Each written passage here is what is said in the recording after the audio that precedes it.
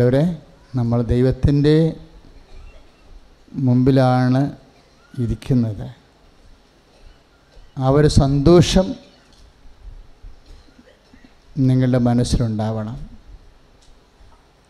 കാര്യം ആത്മീയ സന്തോഷത്തിൽ കുറേ ചേരുവകളുണ്ട്. ആത്മീയ സന്തോഷത്തിൽ ദൈവത്തിൻ്റെ സാന്നിധ്യത്തിൽ സന്തോഷിക്കണമെന്ന് പറയുമ്പോൾ,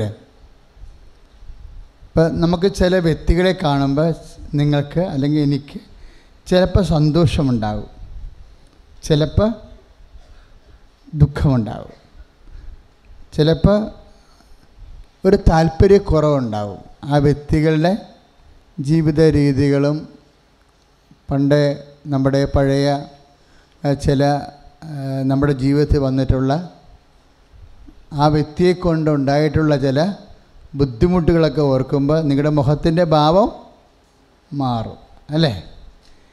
അപ്പോൾ ആ വ്യക്തിയും നിങ്ങളും തമ്മിലുള്ള ബന്ധം അതെങ്ങനെ അറിയാൻ പറ്റും? മുഖത്തുനിന്ന് അറിയാൻ പറ്റും, ഇല്ലേ?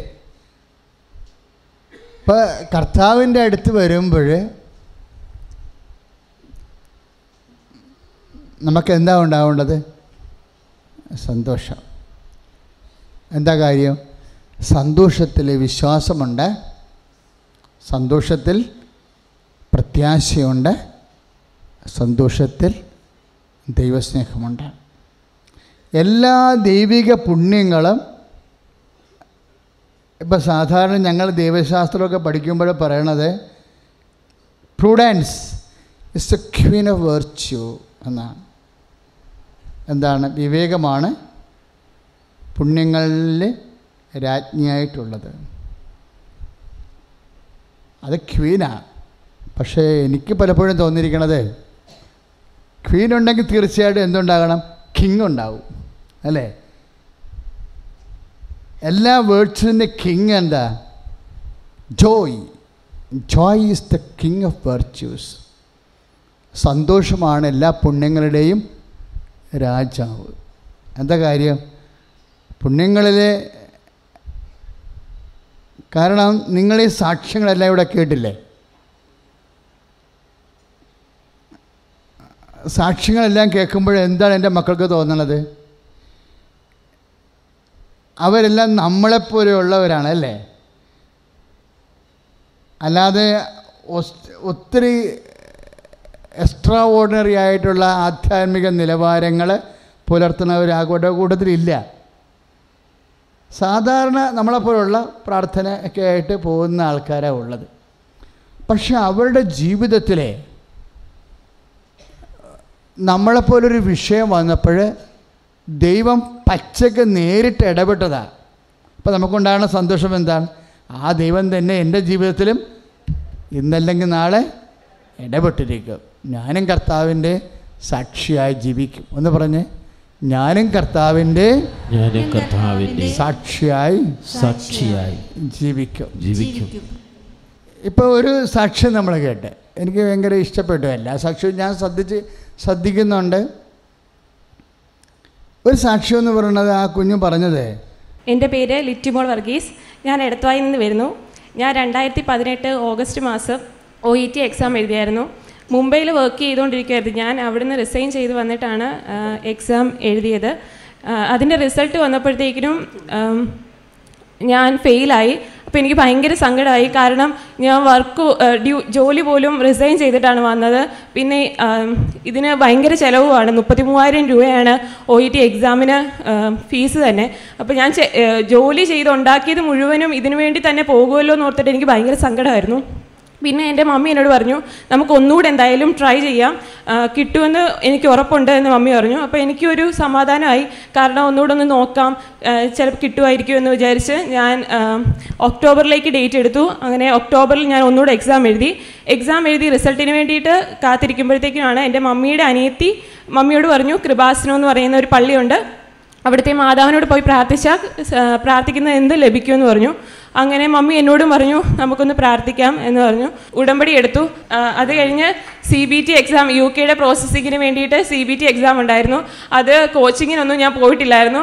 4000 രൂപ 4 ദിവസത്തെ ക്ലാസ്സിനായിരുന്നു. അപ്പോൾ അത്രയും കാശില്ലാത്തതിനാൽ ഞാൻ പോയില്ല. ഇനി അതിനൂടെ കാശ് ചിലവാക്കണമല്ലോ എന്ന് ഓർത്തിട്ട് പിന്നെ അതിന് പോകാതെ ഞാൻ വീട്ടിൽ ഇരുന്ന് പ്രാർത്ഥിച്ചു. ഞാൻ വിചാരിച്ചു കൃപാസന മാതാവുണ്ടല്ലോ, പിന്നെ എന്തിനാണ് ഞാൻ കോച്ചിങ്ങിനായിട്ട് പോകുന്നതെന്ന് വിചാരിച്ച് ഞാൻ വീട്ടിൽ ഇരുന്ന് പഠിച്ചു. CBT എക്സാമിന് പോയപ്പോൾ ഞാൻ ഉടമ്പടി കാശുരൂപം കൊണ്ടായിരുന്നു പോയത്. ഓരോ ക്വസ്റ്റ്യനും ഞാൻ കാശുരൂപം വെച്ച് പ്രാർത്ഥിച്ചുകൊണ്ടാണ് ഓരോ ആൻസറും ക്ലിക്ക് ചെയ്തത്. ഞാൻ തിരിച്ച് വീട്ടിലെത്തുന്നതിന് മുൻപേ തന്നെ എനിക്ക് റിസൾട്ട് വന്നു, ഞാൻ പാസ്സായി എന്നുള്ളത്. അവർക്ക് കോഴ്സിന് പോകാനുള്ള അത്രയും കാശ് വീട്ടിലില്ലായിരുന്നു അല്ലേ? അതെനിക്ക് ഇഷ്ടപ്പെട്ടായിരുന്നു. അല്ലാണ്ടങ്ങ് ഇഷ്ടപ്പെട്ടായിരുന്നു ആ സാക്ഷ്യം.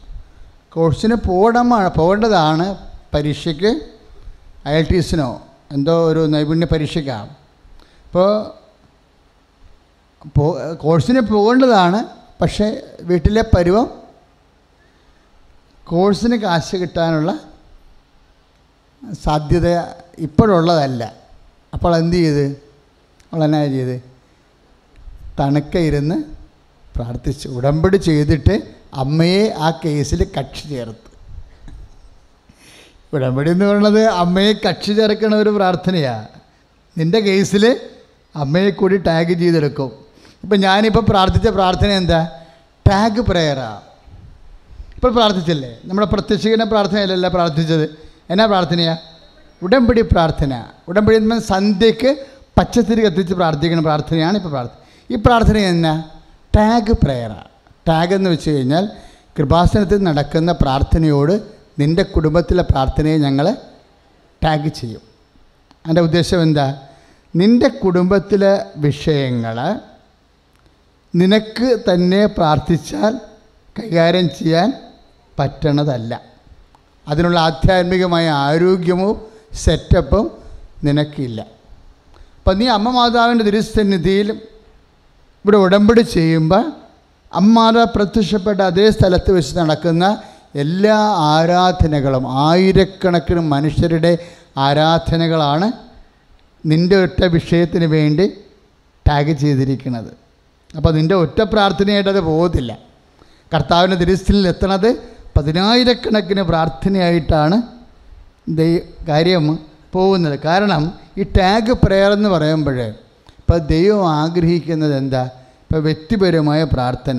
ചില ആൾക്കാർ പറയും മനുഷ്യൻ മൗനമായിട്ടിരുന്ന് പ്രാർത്ഥിക്കുന്നതാണ് നല്ലത്, അല്ല ഇങ്ങനെ ഒച്ചയും ബഹളവും സ്തുതിയും ഉണ്ടാക്കി കൂട്ടമായിട്ട് നിന്ന് പ്രാർത്ഥിക്കുന്നതിനേക്കാളുപരി ശാന്തവും സൗമ്യമായ തപസ്സിനെ പോലെ യമനിയമ ആസനം, പ്രാണായാമ, പ്രത്യാസനം, നിധിധ്യാസനം, സമാധി പോലെ ആധ്യാത്മികമായ ശാസ്ത്രവിധി പ്രകാരമുള്ള ഇന്ത്യൻ രീതി അനുസരിച്ചുള്ള ഒരു ഇൻറ്റീരിയർ പ്രെയർ, ആന്തരിക പ്രാർത്ഥനയാണ് എനിക്കിഷ്ടം എന്ന് പലരും എന്നോട് പറഞ്ഞിട്ടുണ്ട്. പക്ഷെ ഒരു പ്രശ്നമുള്ളത്, അത് പറയുന്നതിൽ തെറ്റില്ല, നല്ല കാര്യമാണ്. പക്ഷേ ഈശോ പഠിപ്പിച്ച പ്രാർത്ഥന എന്താ? സ്വർഗസ്ഥനായ ഞങ്ങളുടെ പിതാവേ. എവിടെയെങ്കിലും മൂലക്ക് പോയി ഒറ്റ കുത്തിയിരുന്ന് അങ്ങനെ പ്രാർത്ഥിക്കാൻ പറ്റുമോ? ഇല്ല. ഞങ്ങളുണ്ടാകണം. ഞങ്ങൾ പ്രാർത്ഥിക്കുമ്പോൾ ഒറ്റക്കൊന്നും വന്ന് പ്രാർത്ഥിക്കാൻ പറ്റത്തില്ല.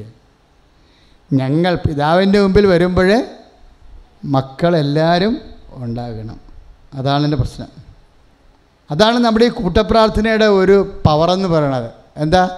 കർത്താവ് പറഞ്ഞതുപോലെയാണ് പ്രാർത്ഥിക്കേണ്ടത്. സഭയ്ക്ക് ബാധ്യത കർത്താവ് പറഞ്ഞ പോലെ പ്രാർത്ഥിക്കാനേ ഉള്ളൂ. ലോകമതങ്ങളിലും സംസ്കാരങ്ങളിലും എന്തൊക്കെ പറഞ്ഞിട്ടുണ്ടെങ്കിൽ അത് അവർക്ക് കൊടുത്തിരിക്കുന്ന കാര്യങ്ങളാണ്. അവർക്ക് കൊടുത്തിരിക്കുന്ന കാര്യങ്ങളെന്ന് പറഞ്ഞാൽ എന്താ? ഹെബ്രായ ലേഖനം 1:1 പൂർവ്വകാലങ്ങളിൽ പല പ്രവാചകന്മാർ മുഖേന ദൈവം നമ്മുടെ പിതാക്കന്മാരോട് സംസാരിച്ചിട്ടുണ്ട്. എന്നാൽ ഈ അവസാന കാലത്ത് തൻ്റെ പുത്രൻ വഴി നമ്മളോട് സംസാരിച്ചിരിക്കുന്നു. കൈ അടിച്ചു കർത്താണ്.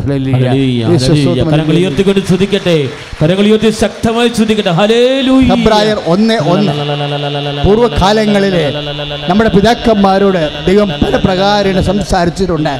എന്നാൽ ഈ അവസാന കാലത്ത് തൻ്റെ പുത്രൻ വഴി ദൈവം നമ്മോട് സംസാരിച്ചിരിക്കുന്നു. അപ്പം ദൈവത്തിൻ്റെ പുത്രൻ വഴി ദൈവം നമ്മളോട് എന്ത് സംസാരിച്ചു അതിന് മാത്രം അനുസരിക്കാൻ മാത്രമേ നമുക്ക് ബാധ്യതയുള്ളൂ. മനസ്സിലായില്ലേ? അതുകൊണ്ട് തന്നെയാണ് സമൂഹമായി നമ്മൾ പ്രാർത്ഥിക്കുമ്പോൾ അത് സ്വർണമായി മാറണത്. വ്യക്തിപരമായ പ്രാർത്ഥനയ്ക്ക് സിൽവറിൻ്റെ ഗ്രേഡാണ് ഉള്ളത്. ഇപ്പം ടാഗ് പ്രയറിൽ എന്താ സംഭവിച്ചിരിക്കുന്നത്? നിങ്ങൾ ഉടമ്പടി ചെയ്തു പോകുന്നു, നമ്മളെല്ലാവരും ആ വ്യക്തിക്ക് വേണ്ടി ദൈവത്തിരുസന്നിധിയിൽ പ്രാർത്ഥിക്കുന്നു. അപ്പോഴേ പ്രാർത്ഥിക്കുമ്പോൾ നമ്മൾ പറയാതെ പറയണ ഒരു കാര്യമുണ്ട്. എന്താണ്? അപ്പോൾ ആ മകളുടെ കാര്യം അവൾക്ക് ഒറ്റയ്ക്ക് പ്രാർത്ഥിച്ച കാര്യം, അവരുടെ ഒരു മാനസികാവസ്ഥ, കുടുംബത്തിലെ രോഗങ്ങൾ, അല്ലെങ്കിൽ ബുദ്ധിയുടെ പരിമിതി, ഓർമ്മശക്തിയുടെ കുറവ്, എല്ലാം കൊണ്ടും അവൾക്ക് അവളുടെ അസൈൻമെൻറ്റുകൾ നൽകപ്പെട്ടിരിക്കുന്ന ആ ഒരു വലിയ ഹോംവർക്ക്, ഗൃഹപാഠം ഒറ്റയ്ക്ക് ചെയ്യാൻ പാടാണ്. ഇപ്പോൾ തന്നെ നമുക്കറിയാം BSc സ്റ്റുഡൻസിനൊക്കെ എന്താ ചെയ്യണത്? ചേട്ടന്മാരും ചേച്ചിമാരും റെക്കോർഡ് എഴുതി കൊടുക്കുകയാണ് ചെയ്യണത്. ഇല്ലേ? അവർക്ക് എഴുതാൻ പറ്റത്തില്ല. അവർക്ക് എഴുതാണെങ്കിൽ എഴുതാൻ പോലുള്ള സമയം പിന്നെ പഠിക്കാൻ പറ്റത്തില്ല. അപ്പോൾ എന്നാ ചെയ്യും? ആ ഹോംവർക്കുകൾ നമ്മൾ ഹെൽപ്പ് ചെയ്ത് കൊടുക്കും. അതെല്ലാവർക്കും യൂണിവേഴ്സിറ്റിക്കും അറിയാം. ഇത് ഹെൽപ്പ് കിട്ടിയിട്ടാണ് ഈ ഹോംവർക്കൊക്കെ എഴുതിക്കൊണ്ട് വരണം എന്നുള്ളത്. ഇല്ലേ? ഇതുപോലെ തന്നെയാണ് നിങ്ങളുടെ ഹോംവർക്കുകൾ. നിങ്ങൾക്ക് ഒറ്റയ്ക്ക് ചെയ്യേണ്ട കാര്യങ്ങൾ ചെയ്യാൻ പറ്റാത്തത് കൊണ്ട് നമ്മൾ ഒരുമിച്ച് ചെയ്യുന്ന ഉടമ്പടിയിൽ അതാണ് സംഭവിക്കുന്നത്. അതായത് ഇപ്പോൾ ഈ ഭാരത മീമാംസകളിലെ, ആധ്യാത്മിക മീമാംസകളിലെ 2 ന്യായങ്ങളുണ്ട്. എന്താണ്? മർക്കട ന്യായവും മാർജാര ന്യായവും. ന്യായം എന്ന് പറഞ്ഞാൽ എന്താ? മെത്തേഡ്, രീതിശാസ്ത്രം. ഇപ്പം 2 ആധ്യാത്മിക രീതിശാസ്ത്രങ്ങളുണ്ട്. ഒന്ന് മർക്കട ന്യായം, രണ്ടാമത്തത് മാർജാര ന്യായം. മർക്കടൻ എന്ന് പറഞ്ഞാൽ ആരാ? അറിയത്തില്ലേ? കുരങ്ങിൻ്റെ ന്യായം എന്ന് പറഞ്ഞാൽ എന്താ? ഇപ്പോൾ ഒരു പെട്ടെന്നൊരു അപകട അവസ്ഥ വന്ന് കുരങ്ങ് കുഞ്ഞിനെയും കൊണ്ടിരിക്കുക.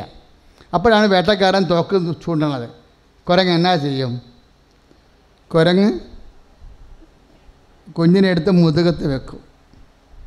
എന്നിട്ട് ഓരോ മരത്തിൽ നിന്ന് ചാടി വെട്ടക്കാരൻ്റെ കണ്ണിൽ നിന്ന് മറയും, കുഞ്ഞിനെ സംരക്ഷിക്കും. അപ്പോൾ കുഞ്ഞെന്നാ ചെയ്യേണ്ടത്? ചാട്ടത്തിലൊക്കെ തള്ളക്കുരങ്ങിനെ അള്ളിപ്പിടിച്ചുകൊണ്ട് ഇരിക്കണം. അതാണ് ന്യായം, മർക്കട ന്യായം. ഒരു കാഷ്വാലിറ്റിയിൽ നിന്ന് രക്ഷപ്പെടാൻ വേണ്ടി ആ കുഞ്ഞ് തള്ളിപ്പിടിച്ചിരുന്നില്ല എന്നുണ്ടെങ്കിൽ തെറിച്ചു പോകും. അപ്പോൾ റോളെന്താ? കൊച്ചിൻ്റെ കയ്യിലും റോളുണ്ട്, കുഞ്ഞിനും അതിൻ്റെ പങ്കുണ്ട്. കുഞ്ഞ് സൂക്ഷിച്ചില്ല എന്നുണ്ടെങ്കിൽ അടുത്ത കൊമ്പിലോട്ട് ചാടുമ്പോൾ ഈ സാധനം തെറിച്ചു പോകും. അതാണ് മർക്കട ന്യായം. അതെ. ഇനി മാർജാരൻ എന്ന് പറഞ്ഞാൽ എന്നാ?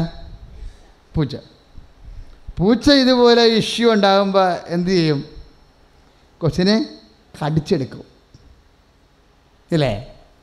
കൊച്ചിനെ കടിച്ചെടുത്തിട്ടാണ് മച്ചിൻ്റെ മുകളിലോട്ട് കയറണത്. അവിടെ കുഞ്ഞിനൊന്നും ചെയ്യാനില്ല,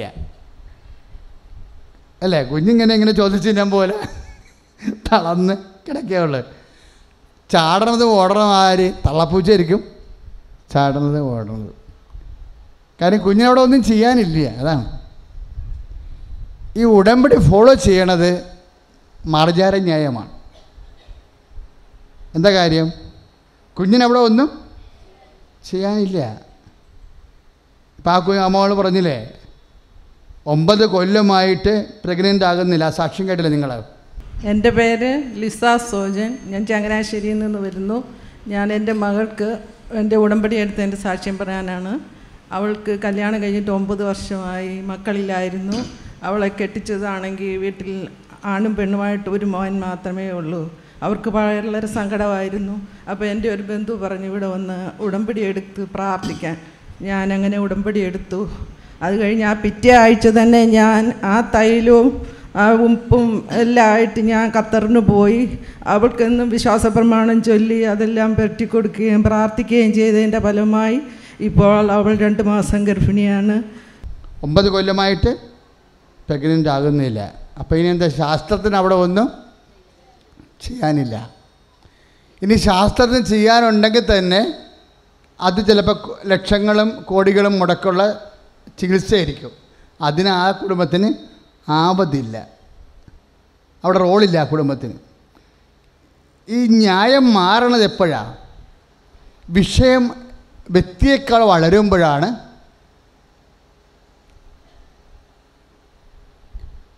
വിഷയം, ഇപ്പം നമുക്കുണ്ടാകുന്നൊരു വിഷയം ചില സമയത്ത് വ്യക്തിയേക്കാൾ താഴ്ന്നതായിരിക്കും. അപ്പം അങ്ങനെയുണ്ടെങ്കിൽ അവിടെ മർക്കട ന്യായമാണ് ഉപയോഗിക്കുന്നത്. വിഷയം ചിലപ്പോൾ വ്യക്തിയേക്കാൾ വലുതായിരിക്കും. വിഷയം വ്യക്തിയേക്കാൾ വലുതാണെങ്കിൽ സ്വാഭാവികം അവിടെ എന്താണ്? അവിടെ നമ്മൾക്ക് വലിയ റോളില്ല. അവിടെ എന്താണ്? ദൈവം തന്നെയാണ് നേരിട്ട് ചെയ്യേണ്ടത്. ഉടമ്പടി ഫോളോ ചെയ്യണത് അതാണ്. ഇത് ഉടമ്പടിയുടെ ഒരു കണ്ടുപിടുത്തമല്ല ശരിക്കും. പഴയ കാലങ്ങൾ അതെല്ലാം മോസസ് പറയണത്, ജെറിക്കോ പട്ടണം നിങ്ങൾക്ക് പൊടിക്കാൻ പറ്റത്തില്ല. കാരണം എന്താ? അത് രാക്ഷസന്മാരാണ് അവിടെ ഉള്ളത്, നിങ്ങളെക്കാൾ യുദ്ധ നൈപുണ്യമുള്ളതാണ്. അതുകൊണ്ട് കർത്താവ് നിങ്ങൾക്ക് വേണ്ടി യുദ്ധം ചെയ്യും, നിങ്ങൾ മൗനമായിരുന്നാൽ മതി. ഇപ്പം ചില ആൾക്കാരെ ഇപ്പം ഇന്നത്തെ സാക്ഷ്യങ്ങൾ കേൾക്കുമ്പോൾ ഈ പ്രാർത്ഥനയുടെ കുറേ മനുഷ്യർ ഇന്ന് സാക്ഷ്യം പറഞ്ഞായിരുന്നു. അവരെ ഇവിടുന്ന് തന്നിട്ടുള്ള സമയത്തും അല്ലാത്ത സമയത്തും പ്രാർത്ഥനയോടെ തന്നെ ഇങ്ങനെ രാവും പകലും വ്യാപരിക്കണം.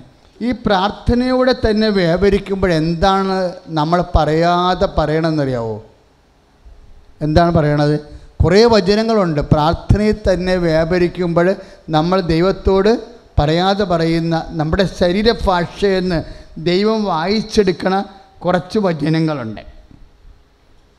പ്രാർത്ഥനയിൽ തന്നെ വ്യാപരിക്കുമ്പോൾ നമ്മുടെ ശരീരഭാഷയെന്ന് ദൈവം വായിച്ചെടുക്കണ കുറേ വചനങ്ങളുണ്ട്. എന്താണ് വചനങ്ങൾ? ഞങ്ങൾ ആരുടെ പക്കലേക്ക് പോകും? നിത്യജീവൻ്റെ വചനങ്ങൾ അങ്ങയുടെ പക്കലാണല്ലോ. അപ്പോൾ കർത്താവിൻ്റെ മുമ്പിൽ തന്നെ ഉണ്ടാവും. ഇത് തന്നെയാണ് അതാണ് 6:69 യോഹന്നാനിൽ നമ്മൾ വായിക്കും. അതുതന്നെയാണ് നടപടി പുസ്തകം 4:12 നമ്മൾ വായിക്കുന്നത്. മറ്റൊരുവൻ രക്ഷയില്ല, ആകാശത്തിന് ഭൂമിക്കും മധ്യേ രക്ഷ നൽകാൻ ഒരേ ഒരു നാമമേ നൽകപ്പെട്ടിട്ടുള്ളൂ. അതിനെക്കുറിച്ച് എനിക്ക് വിശ്വാസമുണ്ട്, എനിക്ക് പ്രത്യാശയുണ്ട്, എനിക്ക് ബോധ്യമുണ്ട്. അതുകൊണ്ട് ഞാൻ കർത്താവിൻ്റെ അടുത്തുനിന്ന് പോകത്തില്ല. കർത്താവിൻ്റെ കൺമുമ്പിൽ തന്നെ നിൽക്കും. അതിന് ശരണമെന്ന പുണ്യമെന്ന് പറയും. പ്രാർത്ഥനയിൽ തന്നെ വ്യാപരിക്കുമ്പോൾ നമുക്കുണ്ടാകുന്ന എന്താണ്? ശരണമെന്ന പുണ്യമാണ്. ശ്രുതിയുടെ ഹല്ലേലൂയ.